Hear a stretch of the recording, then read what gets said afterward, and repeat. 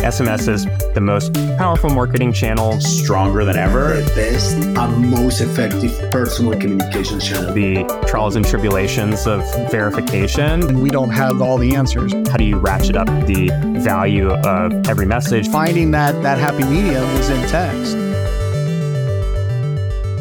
Welcome back to the State of Business Texting podcast. Yeah, welcome. Today we are talking healthcare. Healthcare is one of the spaces we've seen some of the biggest transformation through messaging. And today, Kim Howland is joining us to talk about the state of messaging in healthcare specifically. This is part 5 in our State of Messaging series. And if you haven't listened to our first episodes yet, or you want to check out the written report that accompanies this series, please head on over to bandwidth.com to do so. But without further ado, Kim, tell us about your role at Rectangle Health, maybe a little bit of an introduction to just yourself and your mission. All right, that sounds great. So I'm Kim Howland. I'm the SVP of Product at Rectangle Health, and I have spent my entire career in healthcare. So I started off in consulting, and I spent about 10 years helping pharma and biotech companies commercialize new technologies. And then I moved into product. First at Omnicell, we made the solutions that move and track meds and supplies through hospital systems. And eventually I transitioned to running product just for the division of Omnicell called EnlivenHealth that served retail pharmacies. And that's where I got involved in the patient engagement space. We developed an omni-channel communication platform that really helped pharmacies stay engaged with patients. And it was then that I really learned the value of communicating with patients in the way that they want to be communicated with for the task at hand. And from there, I was recruited to Rectangle Health. And our value or our goal at Rectangle is to really help simplify the business side of healthcare. So I went to medical school, and I know a lot of people who practice medicine, but I don't know a single person that went to school because they wanted to run a business. But unfortunately, when you think about running a small medical practice or dental practice, physical therapy, a lot of what you're doing to be able to provide patient care has to do with the business side of it. So you need to make sure your schedule is full. You have to make sure you have enough staff to provide care. You have to make sure you get paid. And you have to make sure your patients in general get a really good experience. So at Rectangle Health, our goal is to be everything that the practice management system is not, and really help fill the gaps and automate as much as we can about running the business side of healthcare so that all of our clinicians out there could focus on what they want to be focused on, which is providing good care to patients. Awesome. That is really interesting. I did not know that you went to medical school. You are, I think, the smartest person. I'll speak for myself. You're the smartest person on this podcast right now. Second. For sure. But Kim, a lot there. And it sounds like recent years, you've been spending a lot of time focusing on how do we get that patient experience to be as good as possible. And so I know that we have talked about this before, but Bandwidth last year, we ran a survey to over 1,000 patients, and we asked them about how do they prefer to be communicated with from their provider, from their doctor, and what do they like, what do they not like, what do they want to see in the industry. And one of the findings that we found was 55% of those patients would be willing to leave their current practice if that provider wasn't able to communicate via text message to them. And so you being an expert and really building Rectangle's product management organization around creating that good patient experience, how are you seeing that demand for texting manifest in your business and the businesses that you're working with, all the clients and the customers that you're having conversations with? Yeah, that's a great question. I've even seen a statistic that as high as 85% of patients prefer texting over email or phone calls. To your point, I mean, that transitions into who they're even selecting to receive care. So some of the things that we've been really focused on is how do we make sure the practices have the ability to engage their patients digitally? And because staffing can be an issue, making sure even that the patients can initiate some of that communication or initiate some of those tasks through text messaging. So some of the things that we've done over the last year, one is make it possible for our customers to send text messages to patients with outstanding balances. And it sounds crazy, but if you can just send those messages to patients once a week or once a month that owes your practice money, you can see a pretty big business impact. So we had a customer who went from $8 million of accounts receivable, implemented our bulk text to pay, and that dropped to $3 million. So what we find is that it's not that patients don't want to pay, but you need to make it easier to pay. So that's one example. So some of the other things, I think our customers were dealing with staffing shortages before the pandemic, but it's gotten even worse. And we did a survey. We found 82% of our customers felt like those staffing shortages were negatively impacting the care they could provide to their customers. So our engagement solution, when the practice management system allows it, we can actually put the scheduling into the hands of the patient. So we can have the patient request appointments for days and times that they want and drop that right into the schedule, frees up staff time, and makes the patient have some ownership over that. So that's one way that we've done that. There's a statistic out there that close to 20% of patients don't show up for their scheduled appointments. So two problems with that, right? The practice suffers financially, but also the patient is disengaging from healthcare, not getting the care that they need. So our reminder solution, we've shown that we can get back about 30% of those patients will then show up for their appointments. Better for the practice, better for the patient. But furthermore, we've advanced that to be able to, if the patient says no, they can't come, we'll just send them a link to schedule and the patient can reschedule. We have a waitlist capability. So if they say no and now that slot is open, we can just text message out to the waitlist and fill that slot for the practice. So a lot of value for the practice and the patients and putting some of that back into the hands of the patients. That's so interesting. And I feel like a lot of those examples and use cases that you just highlighted really speak specifically to just increasing accessibility overall. We actually, in another podcast, spoke specifically about how messaging as a channel really helps the equity as far as communications are concerned. And I wonder, without leading the witness too much here, like how important is sort of messaging for establishing equity in communications and just lifting up that accessibility factor?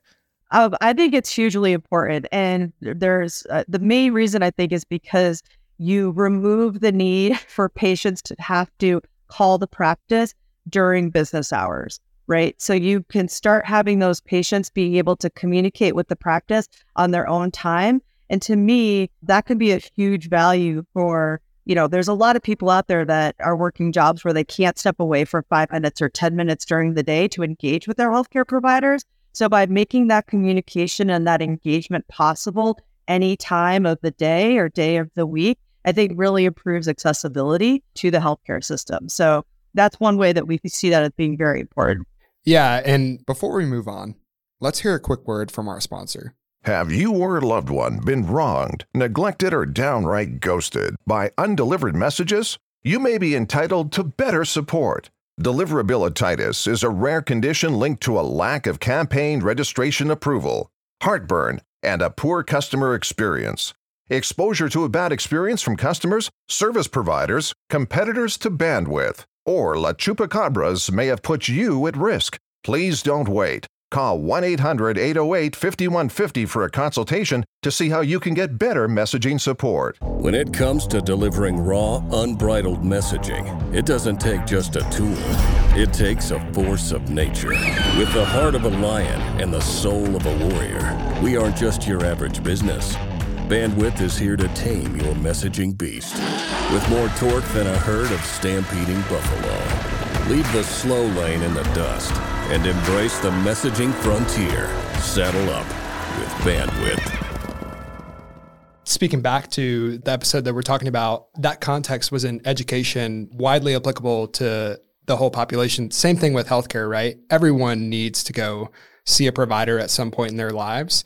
Lowest common denominator of being able to communicate is usually that of texting. And so it kind of leads me into thinking, Kim, like you as the leader of the product management organization, you're probably thinking a lot about where is the industry going? What are our customers asking us for? You spoke about a lot of very integral use cases, being able to collect outstanding bills, being able to get your patients to actually show up, or giving them the option to say, no, I'm not going to be able to show up, and give them the ability to get another appointment. What are some other like messaging use cases that you are exploring? Yeah, that's a great question. So a couple of things. One is being able to proactively message patients to pull them back into practice. So for patients who have chronic diseases that are supposed to be engaging regularly with their providers, we all understand why it happens, right? People get busy, they forget to make that next appointment. And we are developing the capability of looking at that patient population and reaching out and reminding them why they should be scheduling a new appointment with their provider. But in addition to that, you also mentioned education.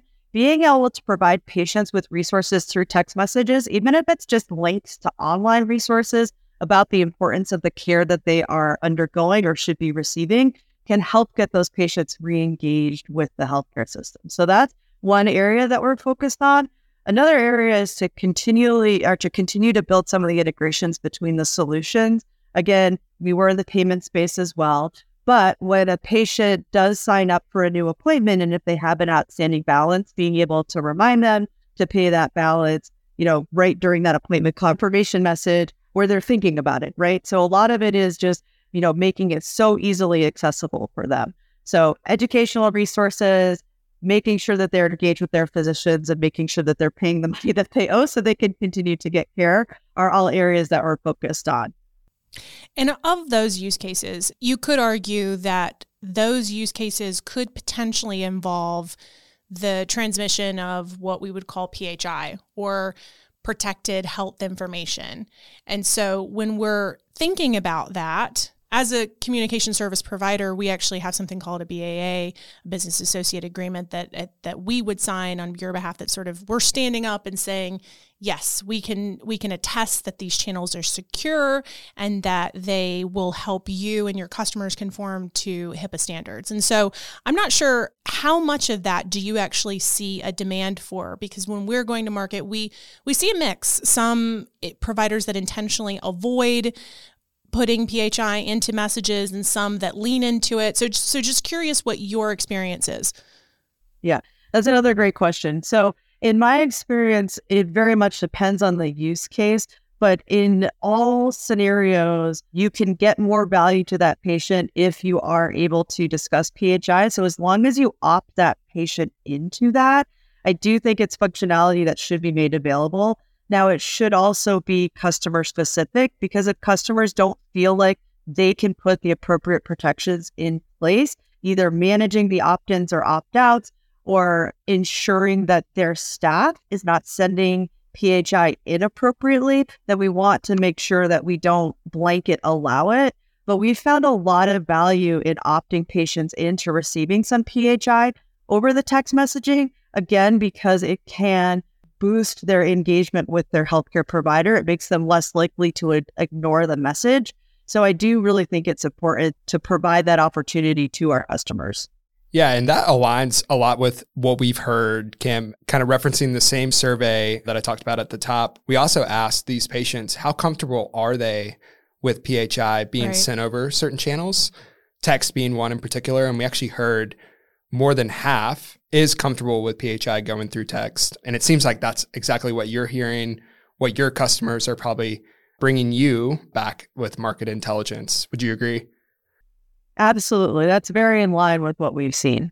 That's awesome. It's good to get real confirmation. I did want to ask you specifically about 2023 and then looking into 2024, what you would consider like a big win or a major initiative that you think that the industry successfully tackled or maybe left on the table in this past year, and then something that maybe you're carrying forward into 2024. I mean, in 2023, we're carrying into some of the advancements that started during the pandemic of having customers or patients, in fact, be more comfortable engaging in healthcare with their phone and with messaging. So I think that was sort of the culmination of, people forced to do things remotely, becoming comfortable with digital messaging during the pandemic, and then seeing how much more we can do through messaging. So I think that was a big win. What I would say was less of a win is some of the regulations. Now it takes longer to be able to verify a phone number, make sure that business is a valid business that should be sending messages. So you used to be able to start, sending messages during that pending process. Now you can't. That's a little bit of a bummer. And I think, the deal with spam, like we all get so many text messages that are spam. And one thing we're working really hard on, and we started in 2023, we'll carry into 2024, is really making sure that we help our customers do everything they can so that the patients don't report those messages as spam, right? You opt them in, you make sure all the messages say the practice name, and, do everything you can to make that patient very comfortable getting those messages so they don't hit that button that's so easy now on phones, which is report spam. So moving into 2024, doing a lot more work to make sure that we can recall patients, we can make sure patients can self-schedule whenever they can, making sure that they can have what I would call asynchronous communications with their providers, so they can initiate conversations over the weekend and the providers can answer when they get back, continuing to connect the payments and the engagement workflows are all things that we're working on next year, and just more integrations with more practice management systems so we can, again, fill any gaps that exist in those practice management systems today and make sure that, the waitlist functionality, the public review functionality, recall functionality is available to as many of our customers as we can make it available to.